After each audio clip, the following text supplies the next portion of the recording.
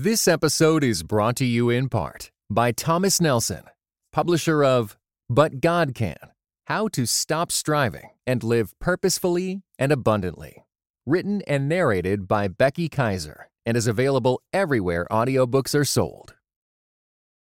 And now, Christ in Pop Culture presents Persuasion with Aaron Straza and Hannah Anderson.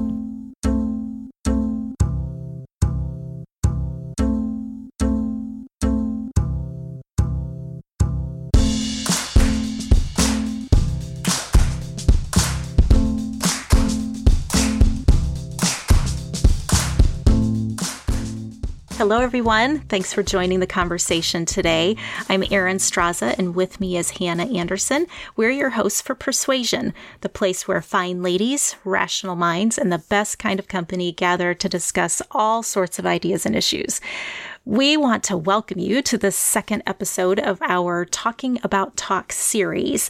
Our first episode was all about the need for meaningful dialogue and conversation in all of the circles that you occupy. That's like home and work, community, church, even the digital space. And now in the second episode, we want to zero in on the role of family and how that informs how we talk. Yeah, Aaron, it occurred to me as we were thinking about this series that we all learn to talk somewhere. Like we learn conversation, but more than that, we learn like literally how to say words and how to put them together and how to make sounds and how to communicate. And that all starts within context of family or home life. And I thought that would be a good place for us to kind of begin this kind of pressing into the idea of conversation, because one of the things we have to do first is really unpack the assumptions we carry into our conversational life. And so many of those things were formed in context of family. In ways that we probably don't spend a lot of time sorting out either, because we're so used to talking by the time we're adults. It's not like you go back and you think, what were my first words and how did my parents train me to get to start talking and stringing the words together to make senses? We don't really think about that, but it does affect everything. I think about how I grew up, and I am the younger of two sisters, and my sister is very talkative, and I guess she had always been pretty talkative. And so I was not a big talker because my sister was always talking. And my parents jokingly say now that I didn't need to talk because my sister used all the words for both of us. And so that has made a difference in how I talk. But I did learn how to talk. I did actually learn how to use my own voice. Well, and I've noticed that with my own children, that my oldest, my daughter, is pretty verbal and she carries a lot of conversation. And my middle child, Harry, appears to be quiet until you get him alone. And my husband and I joke about this all the time, that if you are one-on-one with this child, if you're running an errand or you're going somewhere, like there are worlds within this child that suddenly can come out because he's not competing for airtime. He doesn't have to fight his way through all of the noise of everyone else's conversation. And we learn the most fascinating things about him when he's given that space. But it's so interesting to me because something we would assume is like maybe personality. We say that, oh, you're quiet or you're an introvert. And I wonder like how much of that comes to us naturally and how much of that is formed in nurture, in the environment that we grow up in. And I think we see this more literally, like sometimes we'll have linguistic quirks or we'll have certain ways of forming sounds or words, and we know we can trace that back to the way our family said something, or even like our region said something. I grew up in a family. My dad was in the Navy early on, and so we moved quite a bit. And my parents are from Wisconsin, and I remember going home to visit their family, going back to Wisconsin, and I could hear this sound, the way that my extended family would verbalize certain words. And I would think, oh, that sounds almost Canadian or something. But then we would live on the East Coast and we lived in Pennsylvania and now we live in Illinois. And to hear all those distinctive sounds from different groups, I think early on my ears were very aware of verbal differences. And wherever we moved, people would say, where are you from? Because of the way that I said words and the way I pronounced words was different, always different from where we were living. And now that I've lived in Illinois for quite some time, people have said that I have a distinct Midwest sound. So I'm guessing that now that I've lived here long enough, I have shed whatever I had from Wisconsin or the East Coast or Pennsylvania. And now I just sound like I'm from Chicago or something. And this may show my linguistic snobbery, but to me, like, the whole distinction of a Midwest sound is that there's no distinction. Like, it's very flat. Yeah, like, to me, it's the lack of an accent. It is. It's void. It's just blah. Yeah.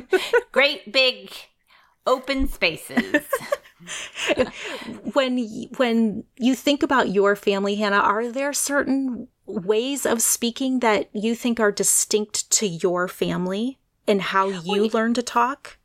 You know, it's funny because we talk about regional accents, and what we don't remember is that it is regional, but it's regional because certain people clustered together. Mm-hmm. And so, like, when I think about my family, I really can't uncouple it from the regional accents. Like, people may say this is regional, but to me, that's just the way my family talked. And I didn't realize that that's not the way the rest of the world talks until I moved away from my family.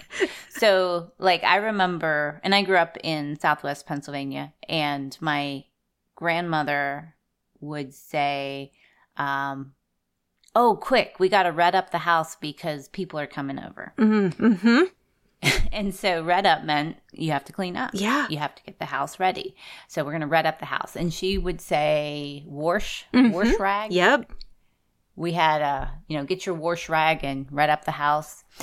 And I'm trying to think, Hickey McDougal. And I've never heard that. Hickey McDougal. And, yeah. Oh, I've never heard that one. So that's fun. There were these words that later I realized were regional, but I only encountered them in context of my family. I remember distinctly going away to college. It was like the first time I had been away. Like, I had encountered other people, but I hadn't been away for an extended period of time. And a friend who was from Wisconsin, incidentally, mocked me. She was like, you sound like such a hick. And I'm like, oh, honey, you're from Wisconsin. I don't think we should be having this conversation. You don't want this. Did she sound slightly Canadian?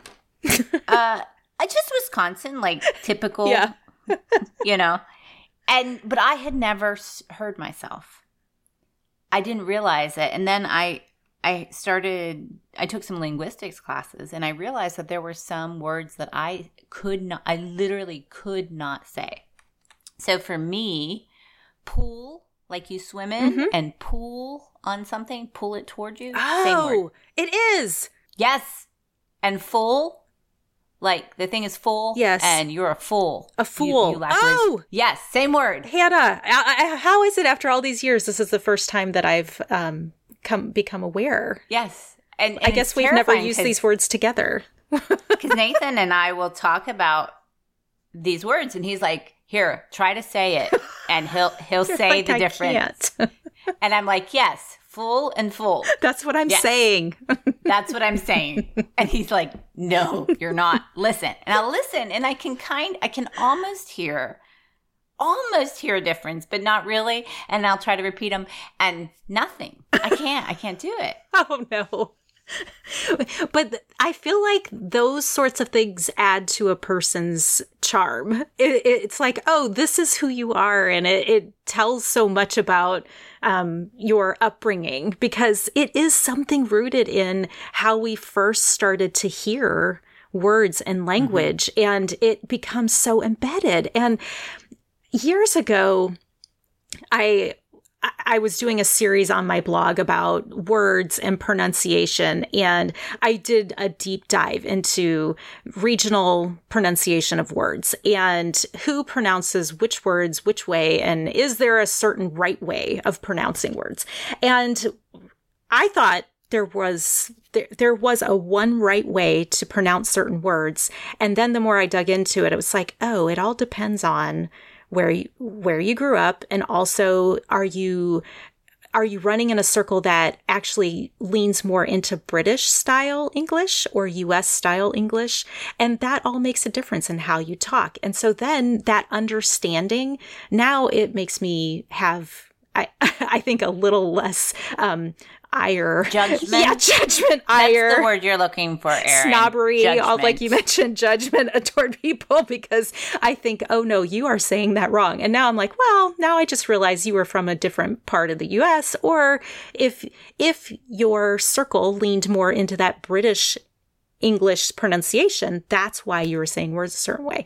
But all of this comes back down to those first formative years and how you learn to talk. And it's not just how you pronounce things, it's how you communicate.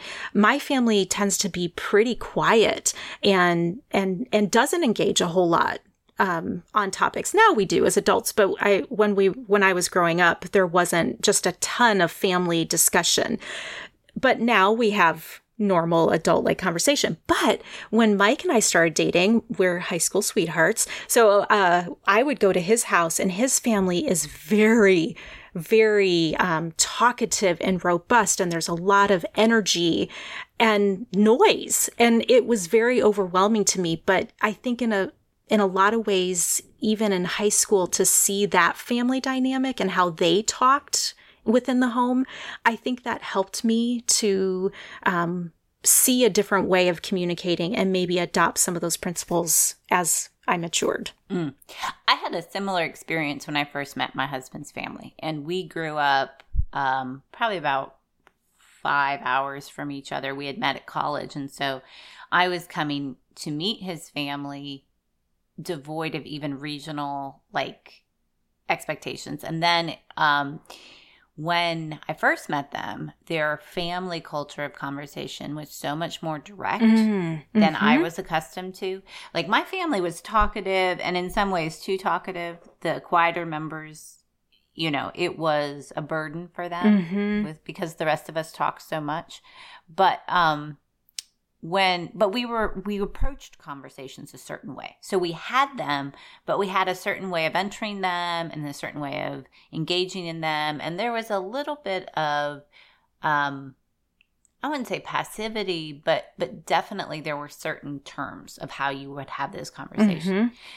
When I met my husband's family, they were much more just say what you think. You don't have to have, these guardrails. It wasn't, it was kind of different to me, but refreshing in a way, because everybody wasn't self-editing, Yes. There was just this capacity to say, why are we having this for dinner? I don't like this. and if you haven't grown up with that, you're like, wow, that's actually a little bit abrupt. It was abrupt. And yet it was something that I found appealing in a way, because there seemed to be a level of, like I said, that everybody wasn't self-editing all the time. And I think what Nathan and I are trying to do in our home now is take the best of those, to say, yes, you need the freedom to be able to express yourself. And of all spaces that should be safest, home should be the space where you can be yourself, express what you need to express, ask the questions you need to ask. But also, this is kind of a training ground for learning how to respect other people's feelings. Like, your feelings are not the only ones that matter. Your need to express yourself is checked by someone else's need to express themselves. And so I do think that family not is only formative, but I think it can be such a valuable place for preparing us to have better conversations in the other places that we exist in.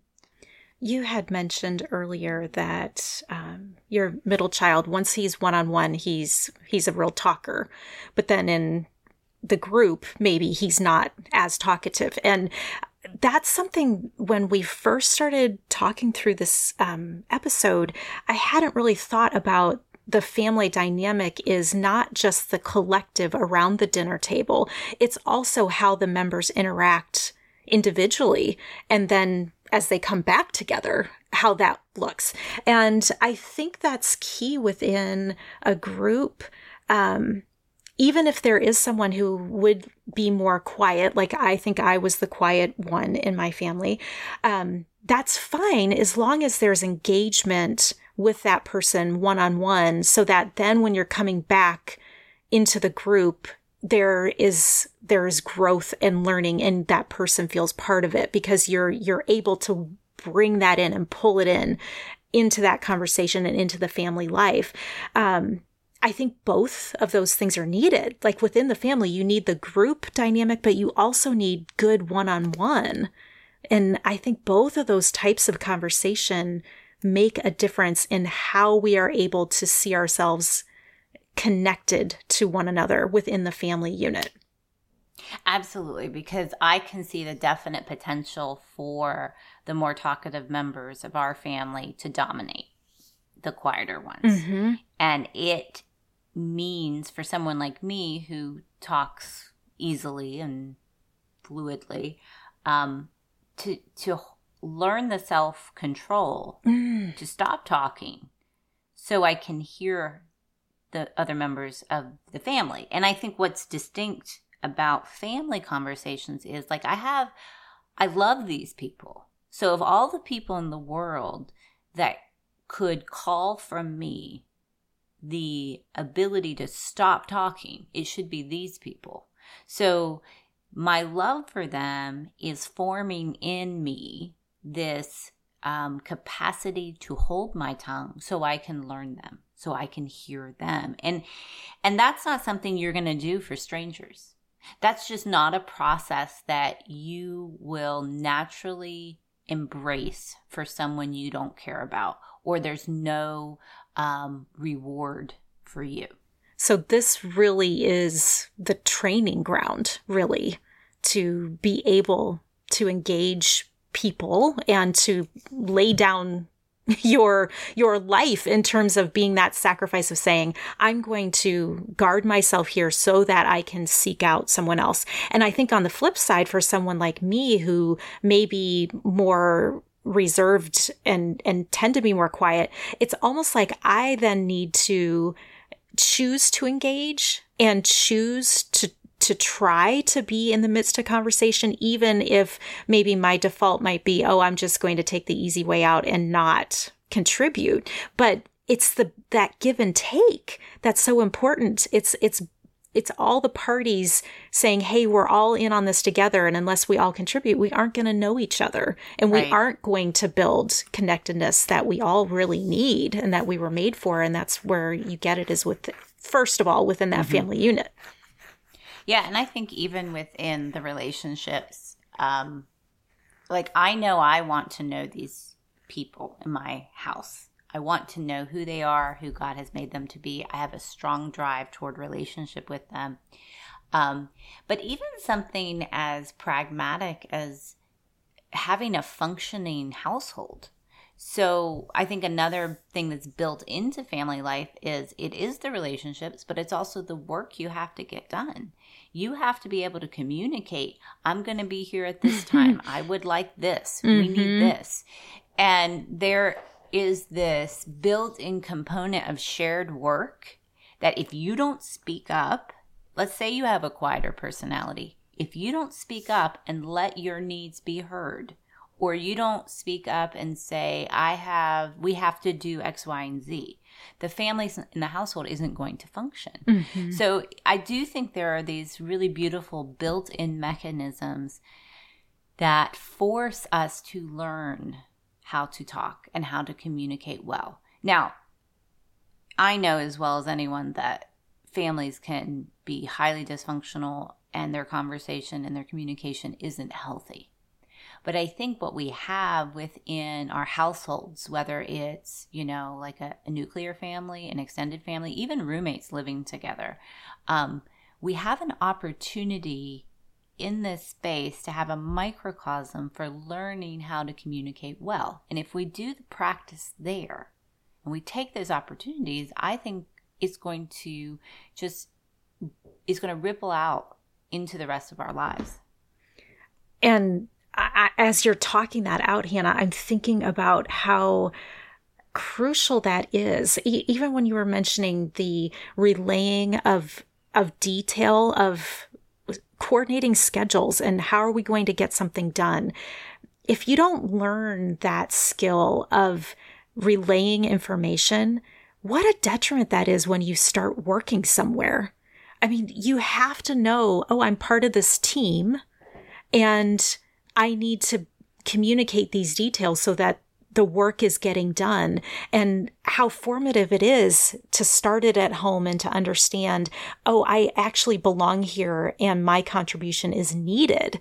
Like, it's not just if I want to or not.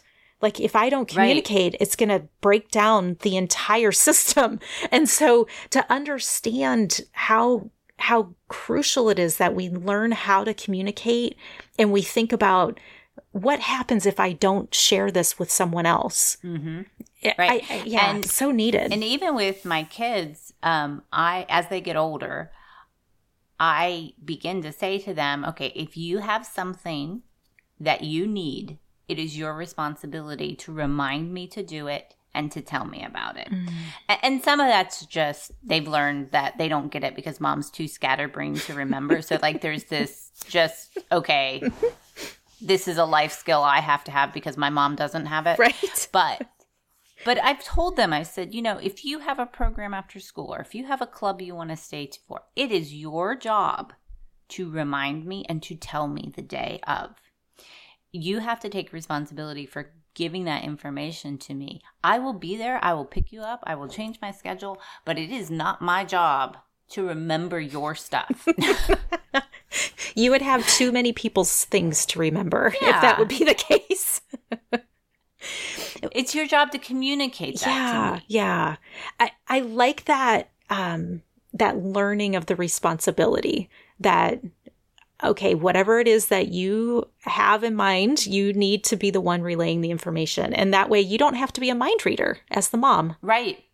Or if you're feeling bad or you're feeling resentful or you're feeling hurt, it is your job to tell us this. Mm-hmm. And we can't know how we have hurt you, or we can't always know. I mean, like most of the time we hurt each other because we were oblivious in the first place. Yeah. So you're expecting an oblivious person to then be aware of how they've been oblivious.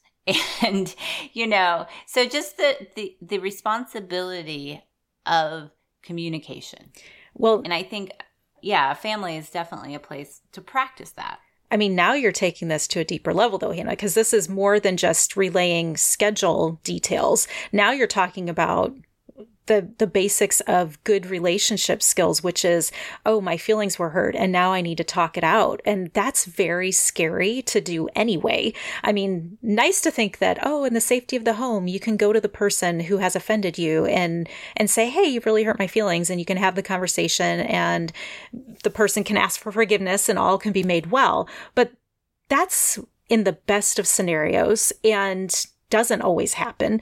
I mean, even for Mike and I, there are only two of us here. So it's not like there are multiple members wreaking havoc. Like if there is a problem, it's between the two of us. And so you would think that after 26 years of just the two of us trying to sort the things out, it would be easy to be like, oh, wow, hey, you're the one that has just hurt my feelings. But it's still hard and you still have to practice it. And it does affect like the way that Mike and I practice these good skills of honesty and communication. It does affect how I carry out my other relationships. So what goes on here is in some ways the pattern for how I will relate other places. And so I have to be practicing that right here if I'm going to have any hope of doing it elsewhere. Yeah, and it is really hard. And I think there are dynamics in family that also make it twice as difficult. So you've got this massive opportunity to learn how to communicate well,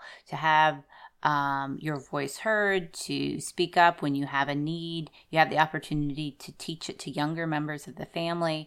But there are also inherent barriers to that are built into family structure that make it twice as hard. And I wonder if some of those barriers also mean, like, you know how when you're running and you put extra weight on, like ankle weights, so that when you take it off, it's easier? Yes. So some of the things that make family conversation harder, even though it's a good opportunity, are things like the parent-child dynamic, where the parent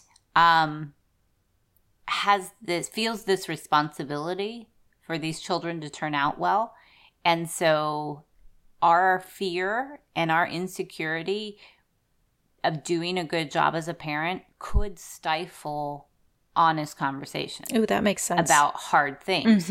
So like if my kid comes to me and starts asking questions about faith or about sexuality or whatever hot button issue it is, as a parent, if I'm in like this self-protection mode of, oh, I need my kid to turn out right, well, here's the answer. Don't think about it. Don't ask your questions. Shut down conversation. Just know the answer. But that's stemming from my own fear and insecurity. What I have to do is kind of get over myself and be willing to let there be a conversation, to let the questions come to the surface, to talk through, to listen to what that child is thinking or feeling, or even a spouse. I mean, I'm not the dynamic of a marriage. If one partner is questioning or doubting things that once had been held in common, like it's really tempting to say, well, you're not the person I married. You can't change your ideas. You can't change your mind on anything. So we're going to shut this down and I don't want to hear your doubts. Because we have so much invested in family, our closest relationships in this world are in our homes. Sometimes the stakes can feel so high that it feels like twice the risk to have a hard conversation. That makes sense. And the fear, I think, that comes with that. If I am hearing from a family member things that are scary to me, disruptive to my inner stability, where I think, oh no, you are going to choose something different than what we have originally held as joint beliefs or joint ideas, that can be so scary. And I think that I've sensed this in me, where it can lead me to be snippy and frustrated, because I would rather there be unity in the idea rather than really knowing the person. And so in this context of how do we become better conversationalists because we are in family, it is the pattern for how we can understand people who think differently than us outside of the home. And so if there are scary ideas in the home, then certainly we don't want to look for them outside of the home. And so I think this is why we tend to rally around the people who think like us, because it just seems easier. It seems safer. There's less chance of it being unsettling. But how we practice that here then allows us to have openness toward people who think differently, whether it's family members or friends or someone in the community or someone online. Yeah, I think one of the most surprising, growing, stretching experiences of my adult life has been when family members, when we're in spaces where things are changing and what once bound us together. I expect a difference from people at a distance. Like I wasn't surprised to be in disagreement with coworkers or friends or people you go to college with, you just kind of expect that, yeah, there's going to be differing opinions. Yep. What I found revealed my immaturity the most is when family members started having differences of opinion or differences of views, and it threatened the stability of the family. Yeah. And I think there is a valid danger there that if you're going through your doubts and you're going through your process and you're not thinking about how that process affects everyone else, that's problematic.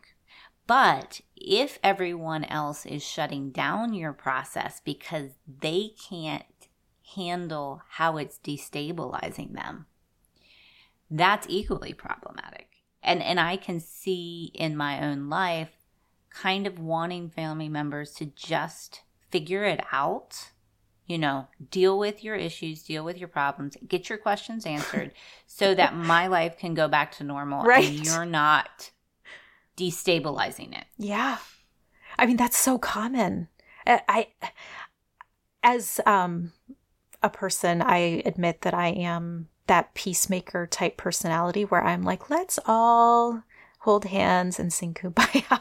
Let's all get along. I can be that person where I think that peace and unity is more important than understanding, like sorting through all the details. I can be that person, but because I know that I can be that person, I really have to force myself to ask deeper questions to understand, why is someone thinking this way? And then once I start to understand the why, it's not as scary because I realize, oh, this is the person I know and I care about and I love. It's not scary. It's that there are things that are swirling around that I have no idea about. And just because you live with these people, your family, your extended family, that doesn't mean you know everything about them. And I think that's also a danger with family in conversation. It's the assumption that, oh, well, I already know you, so there's nothing really new that you could tell me. And really, it's the opposite. It's like, I mean, how much do we know and how much is there still yet to discover? And with family, I think there can be that shortcut of, oh, I already know you, so I don't need to ask. Well, actually, you do need to ask because there's a whole sea of information there that you've never even dove into yet. Right. And some of that can just be natural growth and change where we are not static beings. And over the years, sure, you may have grown up with me or you knew me 20 years ago. Well, I'm not that same person now because I've had different experiences, different thoughts in my head. But I also think there's the risk that certain family cultures have shut down self-expression or allowed the individual to reveal themselves. And so maybe as an adult, this is the first time they've ever been able to reveal themselves. Maybe they've always been this person, but they've never been in a space that they felt the courage or the freedom to say the things that they're struggling with or saying now. And like I said, this has been one of the most startling, unexpected experiences of my adult life is when things I presumed about family, the conversations that I would expect to have within family were very, very different. And one of the things that I'm learning and I'm trying to engage with in humility is to say, regardless of whether the other person is entering conversations caring about you, whether they are entering dialogue and debate in a healthy way, doesn't mean that you have to enter it healthy. Like their behavior in the conversation and in the debate has no bearing on whether you behave in a healthy, mature way within the conversation. And so you come owning your own contribution.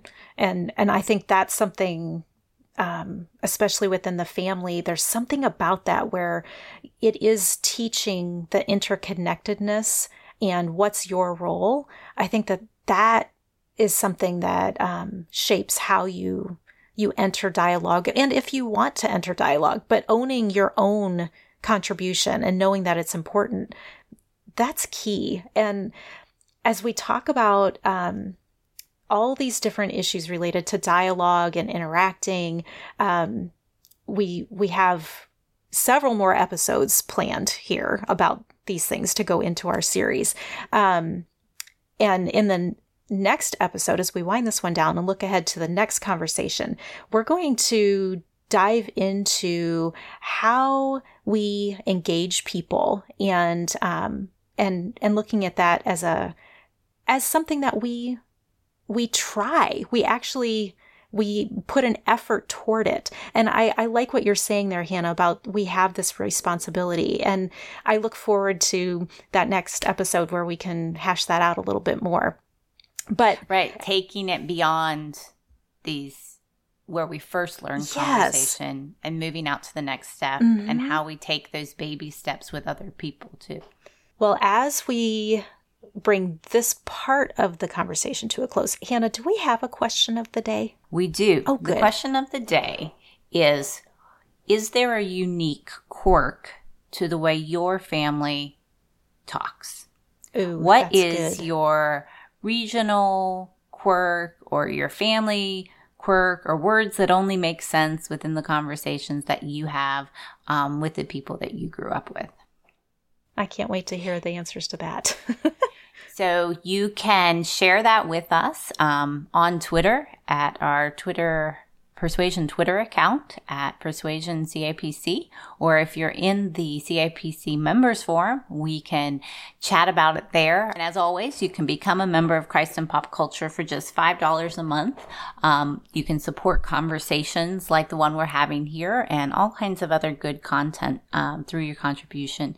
That will also give you access, as I said, to the members forum, where we have a lot of really stretching good conversation. And as we mentioned in the first episode of this series, we have new ways that you can connect with us online. You can check out our website, persuasionpodcast.buzz.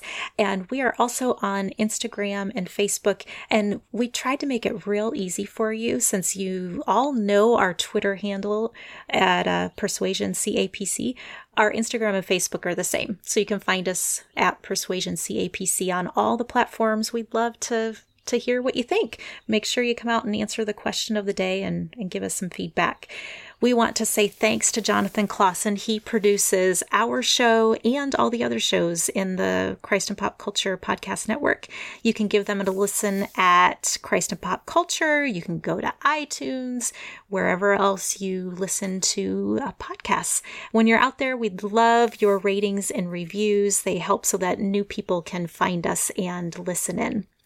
We thank you for listening to Persuasion, and we will catch you next time. You have been listening to Persuasion with Aaron Straza and Hannah Anderson, an official production of the Christ and Pop Culture Podcast Network. Please rate and review the show in iTunes, and check out our other shows at christandpopculture.com/network.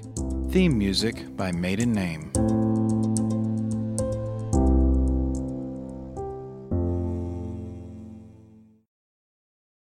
This episode was brought to you in part by Just These Guys. You know, a pastor and a psychologist team up to break down scripture and psychology, empowering you to transform by the renewing of your mind. Listen today at justtheseguys.podbean.com or wherever you get your podcasts. Just These Guys, you know?